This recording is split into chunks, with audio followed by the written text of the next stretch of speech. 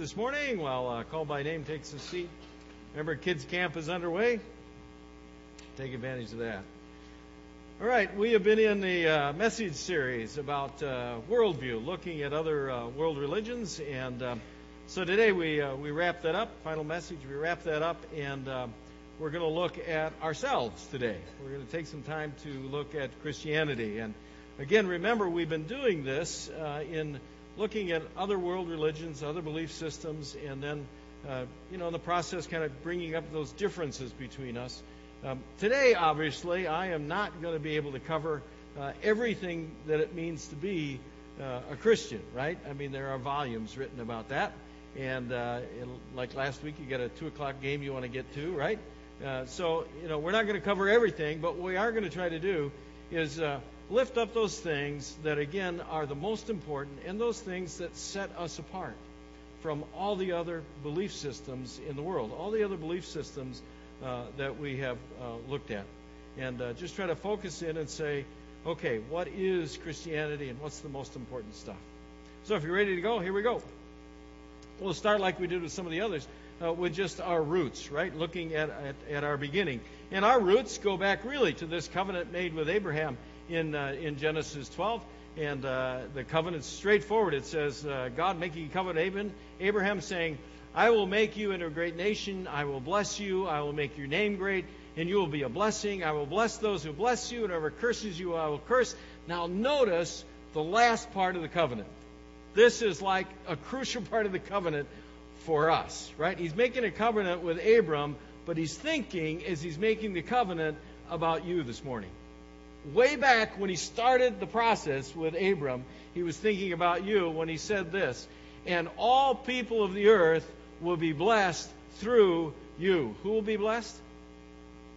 If you qualify for a people of the earth, you have the potential to be blessed by God. Do you see that? This is where it starts. Our roots start in this dream, in this vision, in this purpose that God has, that He initiates in this covenant with Abraham. That He's going to start with Abraham, but that's just the starting point. Ultimately, it will lead to reaching each one of us and all those folks out there that we have yet to reach. Now, let's skip in time ahead. We go from Abram and we skip to David, the great King David, who extended the kingdom of Israel and established the kingdom. God comes to David, and He also makes a covenant with David. Now, remember, God always fulfills His covenants. He makes a covenant with David. He said, your house and your kingdom will endure forever before me. Your throne will be established, how long? Forever. You see that? Forever. God is making a deal. He's making a covenant. He's making a promise with Abraham, or with David, saying, look, David, one of your offspring, someone from the house and lineage of David, is going to sit on the throne absolutely forever. Now jump ahead a bunch of years to this prophet named Isaiah, and he makes this incredible prophecy. He says, therefore the Lord Himself will give you a sign. The virgin will conceive and give birth to a son, and will call him Emmanuel, which we all know means God with us. You got it? What's going on here? Do you see how God is moving through time in His commitment to reach your heart this morning? That He started with this covenant with Abram. And then He moved to David and said, look, one of your offspring is going to sit on a throne forever. And then He moved to Isaiah and said, look, a young woman, a virgin, is going to bear a child, and it's going to be God with us. You see, the fundamental principle of Christianity is that we understand Jesus is the fulfillment of all the Old Testament prophecies. And Jesus is the center of God's plan to reach every human heart. That's what it's about. We understand that Jesus is the absolute, utter fulfillment of all the Old Testament. And that He is the center of what God is doing in the universe to reach every human heart and restore the universe. We can go back into the Old Testament, which is in our scriptures, right? We can go back in the Old Testament, and we can go through the Old Testament and Look at all the prophecies that are in there about the one who is to come, and we can see that Jesus fulfills absolutely every one of those prophecies. We can see how Jesus is the absolute fulfillment, and he teaches that himself. He acknowledges that's who he is. And we understand, because he is who he says he is, that he is also the one that now human history turns around.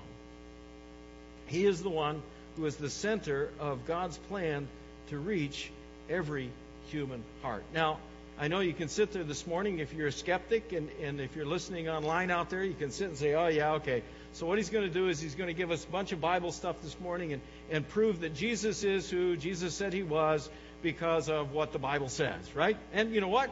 Yeah, that's what I'm going to do. But let me qualify it and say, if you're serious about understanding Christianity, okay, it's not just the Bible that says it. There are other places, there are other writings, there are other places in history that point to the truth of what the Bible speaks about. Let me just give you one example. I can't give them all to you, right? But just give you one example, and it is absolutely an awesome example. It comes from the writings of Flavius Josephus, a Jewish historian, a contemporary in Jesus' time, who wrote the history of the Jewish wars, okay? Next slide, please. And so it's in the Antiquity of the Jews. By the way, if anybody wants to read Josephus, I got a book. It's about yay thick, it's about yay big by yay big, and the print's about yay small, okay? But anyway, this is what he said. And I'm going to read the whole thing because it's overwhelming to see an outside source, not the Bible, an outside source capturing the truth that we're going to talk about this morning. Now, there was about this time Jesus, a wise man, if it be lawful to call him a man. For he was a doer of wonderful works, a teacher of such men as received the truth with pleasure. He drew over to him both many of the Jews and many of the Gentiles. He was the Christ. And when Pilate, at the suggestion of the principal men amongst us, had condemned him to the cross, those that loved him at the first did not forsake him, for he appeared to them alive again the third day, as the divine prophets had foretold these and 10,000 other wonderful things concerning him.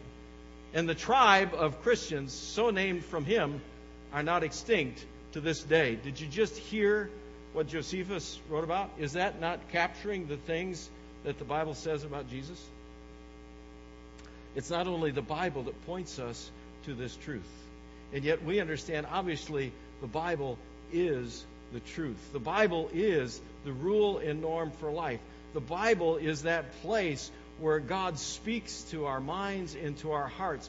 The Bible is that book where Jesus reveals himself intimately to us. The Bible is the place where you and I can come to understand the truth, and the only truth that exists in the universe. It's great to listen to Josephus. It's great to understand that there's other sources out there. But we understand and we know that we have the source of that truth about Jesus in the Scripture itself. And that's what we're going to look at now. We're going to look at some biblical beliefs that come to us from the Bible that make Christianity what Christianity is, but also in comparison to all these other beliefs. Now, as we start doing that, we're going to talk about a biblical Christianity. I need to clarify some things. And we're going to talk about a biblical Christianity, which means we're not going to talk about a cultural Christianity, and we're not going to talk about baptismal Christianity, and we're not going to talk about just kind Christianity. You know what those are? Yeah, cultural Christianity is that cultural Christianity that's floating out there in our world that says, well, yeah, I believe God exists, and I know about Jesus, so I guess I'm a Christian. You know some of those folks? That's kind of this cultural Christianity out there that just says, as long as you know his name, I guess you must be in, right? That's not what we're going to talk about. Or baptismal Christianity is out there that says, well, hey, you know, I was baptized. And, you know, I was baptized in the name of Jesus, so I guess if I'm baptized, I must be okay, and I can do whatever I want to do because, hey, I got the ticket, I'm baptized. That's not biblical Christianity. That's not what we're going to talk about this morning, right? Or the ultimate is out there. It's called kind Christianity. You know what kind Christianity is? That's the Christianity that says, well, you know, all I need to do is just be a kind person. I just need to live a kind life, a good life, And after all, we all know Jesus is all about love. That's kind Christianity, where all you're doing is just being kind. I'm not going to talk about those, because that's not Christianity. Biblical Christianity is what we want to uncover this morning, right? So biblical Christianity obviously takes us into the Scripture, and the best place for us to look about the essentials is in 1 Corinthians 15. And I've underlined some stuff we're gonna unpack today. And if you've got your handout with you, and your pencil and stuff, take it, and I've underlined it, and you can take notes or whatever you need to do to get this, okay? But we're going to unpack this whole passage. And the place we're going to start is up there in verse 2. In verse 2, I underlined for you, and it says, "You will be saved by this message." How important is this message? This is the message that is the difference in life. See, Christianity is not just some other religion. Christianity is a truth. And this truth believes that Jesus makes all the difference in life. That Jesus is a power in life unlike anything else. That Jesus is this power in life now, and that life that will lead me to eternity. Paul is telling us here that this message is a message that makes all the difference. It will save us from the life we're living right now. This message elevates our life. You see, it's a fundamental truth about Christianity. We believe that when you're a Christian, you have surrendered your life to someone greater than yourself. Amen? You get that? You're surrendering your life. You're giving over your life and saying, you know what? I know I can't do it. I know I don't measure up. I know it's not about me. I know that Jesus is greater and more powerful and has a better life in store for me and for my marriage and for my kids and for my career and every facet of my life. And I just simply surrender my life to Jesus Christ. Because I know and I believe that He is a power greater than myself. There are people in this room who will tell you that truth because they've lived that truth. There's people in this room, if you sit down with them and you hear about their life story, you're going to hear about experiences in their life where they met challenges, they met disappointments, they met terrible difficulties, they met loss, they met struggle. And yet when you sit down and you hear that whole story, somewhere in the middle of the story, you know what you're going to hear from them? You're going to hear the witness that says, I don't know how I would have done it without my faith. Have you heard that before? Do you understand? What are they saying? They're saying, look, I don't know. I could not manage life. I couldn't do life unless I had a power greater than myself involved in life. I can't imagine life unless I had surrendered that life to Jesus Christ and been willing to live under His strength, His power, and His direction in my life. That's Christianity. Christianity says it's not about me. It is all about Jesus Christ. And I'm going to surrender myself and live under Jesus Christ. And I'm going to let go of my old life that's about me, and I'm going to live a new life that's about Him. It comes this way in 2 Corinthians 5. Paul says, therefore, if anyone is in Christ, the new creation has come. The old has gone, the new is here. We live a new life when we surrender that life, that old life, to Jesus Christ. And that gives us a strength we could never imagine. How's that work? Well, it gives us a strength we could never imagine because of who Jesus Christ is. If you go again to 1 Corinthians 15 there, you'll see that Paul refers to Jesus using a key word. And that key word is, like I underlined it there in verse 3, where he says, Christ died for our sins. Notice, who did he refer to there? Christ. He could have said Jesus, but he said Christ. Why is he saying Christ? I mean, what is he trying to tell us by virtue of using that term, Christ? Well, he's showing us a fundamental truth about Christianity. Unlike any other belief system in the world, we understand the truth that Jesus was the pre-existent Christ who became enfleshed in our world. It's the theological way of saying Emmanuel, God with us, right? We believe that Jesus wasn't just this guy and this good teacher and this wonderful counselor, but Jesus was God taking on our human flesh to be among us. Let me show you how John describes it. If you go to the Gospel of John, in John 1, and this is kind of John's Christmas story. John says, "In the beginning was the one who is called the Word, and the Word was with God, and the Word was" what? Truly God. Now he's saying when? In the beginning. So before there was anything else, and there was only God. The nature of God. When there was only the nature of God. Okay? Now look what he says.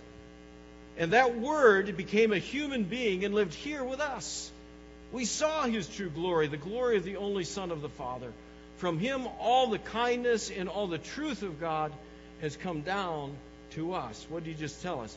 Jesus is the Christ.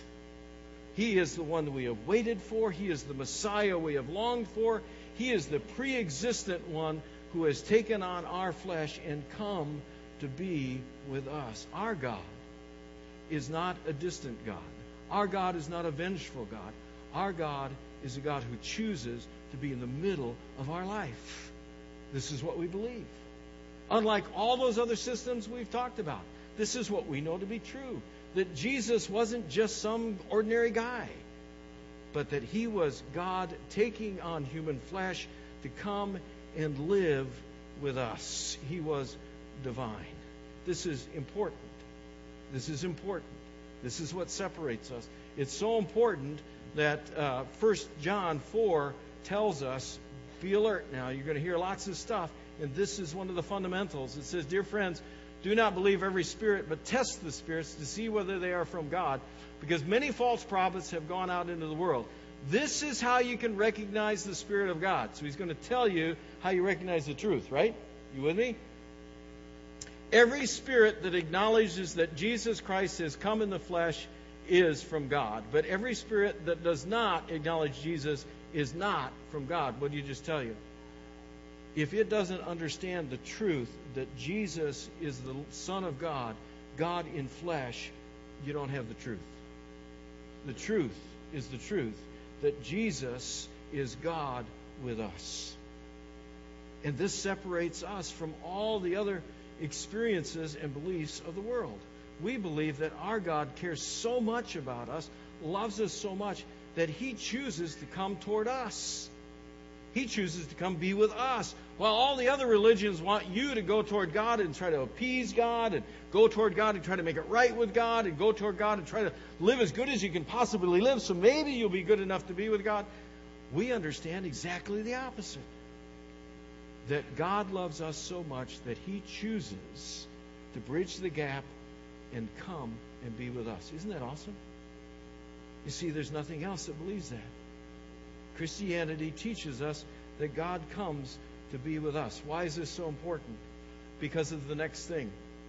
That Jesus came to not just be with us, but Jesus came to bridge the gap in our failures by dying for us.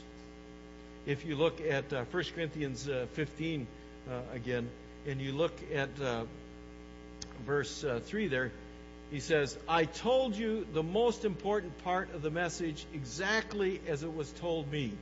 So he's going to tell us what part of the message? The most important. You see that? I mean, this isn't just anything. This is like the most important. Are you with me? This is the most important. Hello? The most important. The absolutely most important. The most important. If Paul could tell you absolutely anything about Christianity, he's now saying to you this morning, this is the most important. What's the answer? That part is Christ died for our sins. It's the most important thing. Jesus Christ died for our sins. I can tell you there are things in my life of which I am absolutely ashamed, because I don't live up to what God created me to be. And you know what? I know it's true about you too. Because that's who we are. The Bible makes it clear. That's who we are. We're made with that incredible potential to be in the image of God, and yet we live contrary to that image. We live going our own way instead of going God's way. There are things in my life of which I will never discuss with anybody but God. Why? Because He came to take them out of my life. He came to take them out of my life.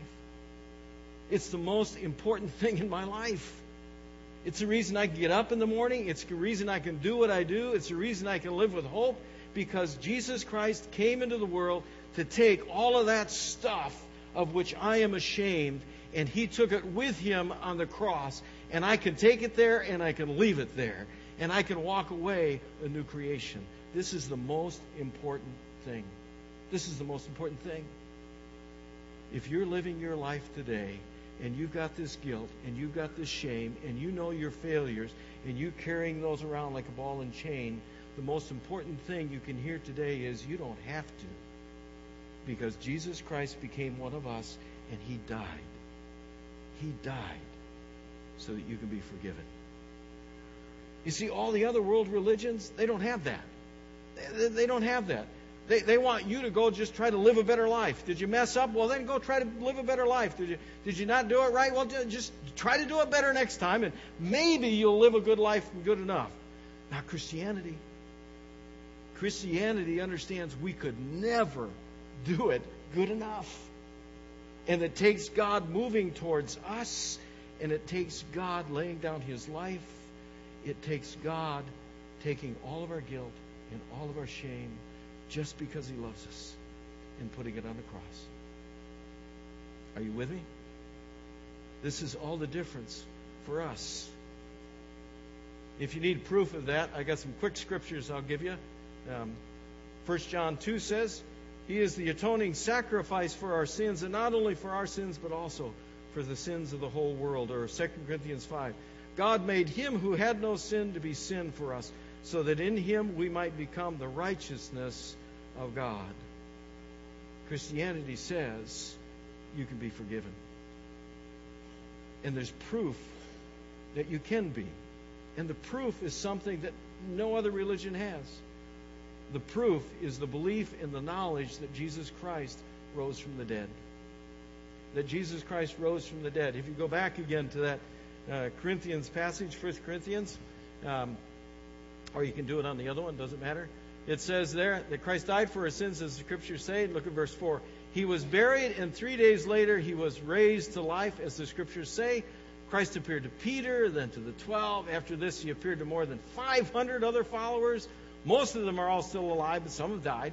He also appeared to James, and then to all the apostles. And Paul says later on, He also appeared to me. So what's all that stuff at the end? After He just kind of the underlying part there, He buried, 3 days later, He rose from the dead to life. Could have kind of stopped there. Why does He put all that other stuff there? About, appearing to this one and that one and 500. What's that all about? Oh, you know what that's all about, right? Because anytime you go to share your faith with somebody and you get to this part and you start telling them how Jesus Christ died for your sins and 3 days later He rose from the dead, what do people say? I'm not so into this whole rising from the dead stuff. I mean, I'm not so sure that this whole Easter rising from the dead thing is, right?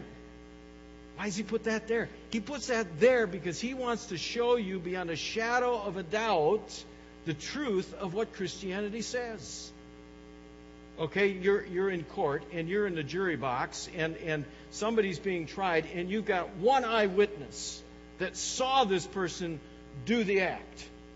Is one eyewitness enough to convict him? What if you had two? Would two be an overwhelming amount of evidence to convict somebody? How about three? Let's say you got three. Would three be an overwhelming number of eyewitnesses to convict somebody? You think that'd be okay, don't you? How about 500? 500! That's what Paul's putting it in there for. He's saying, look, there's at least 500 and more who saw Jesus resurrected. How much proof do you need? There's at least 500 and more who saw him resurrected. That's why he puts in, and some of them are alive today, some of them died, but go talk to him, go ask him. See, he wants us to understand this fundamental truth that Jesus not only died for us, but he rose to life. And when he rose to life, he gives us the opportunity to have life.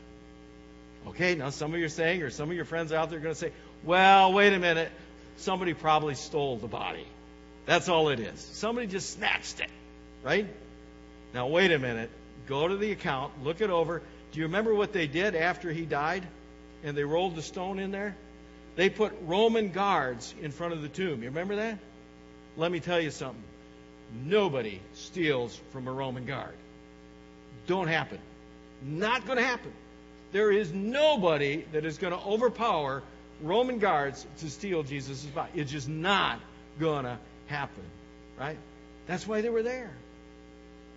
The Christianity message, Christian message, is this incredible truth that Jesus Christ died for our sins and he rose to give us life.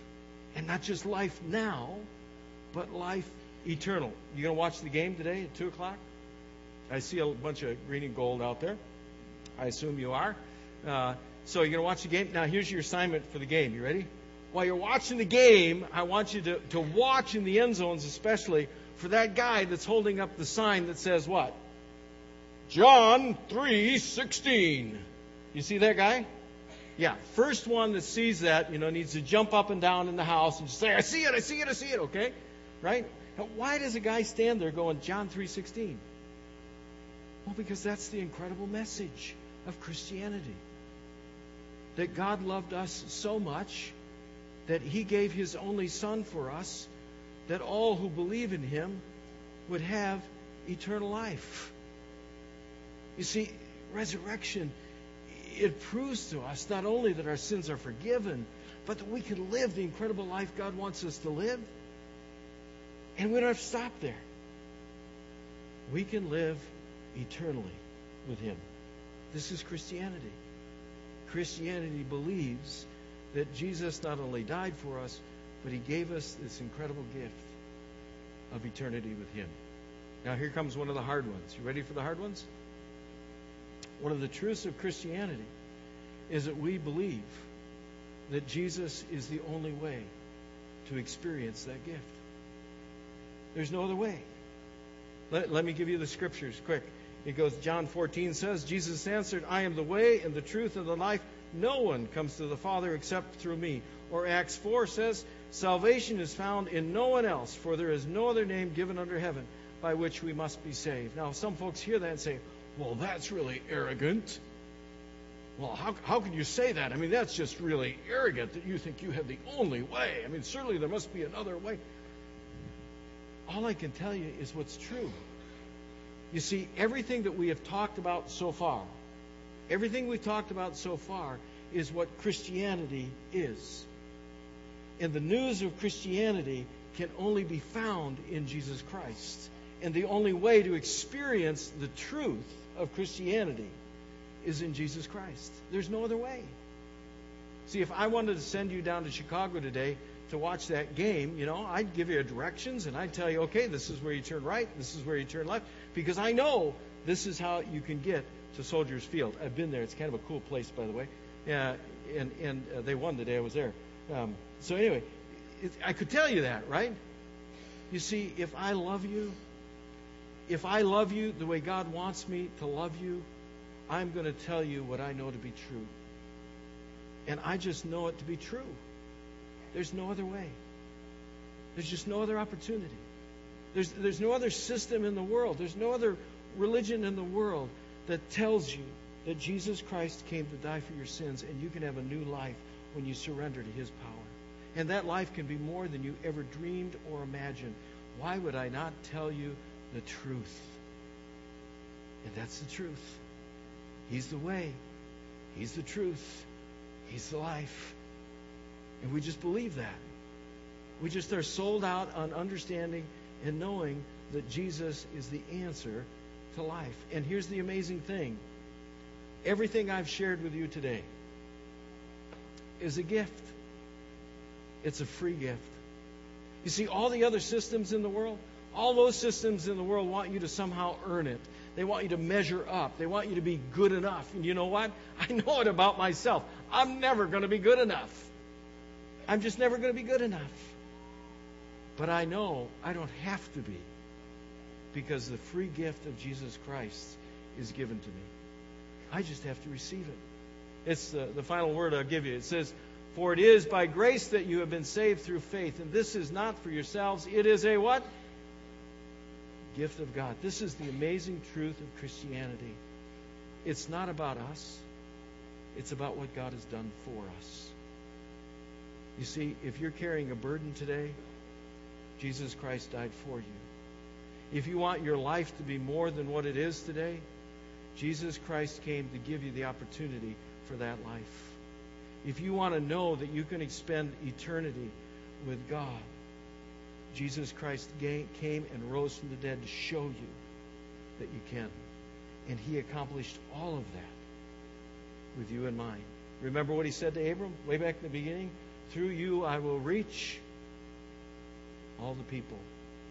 See, God had you on His mind in Jesus Christ from the very beginning. And that's what makes Christianity the truth. Let's pray. Father, we come to you today.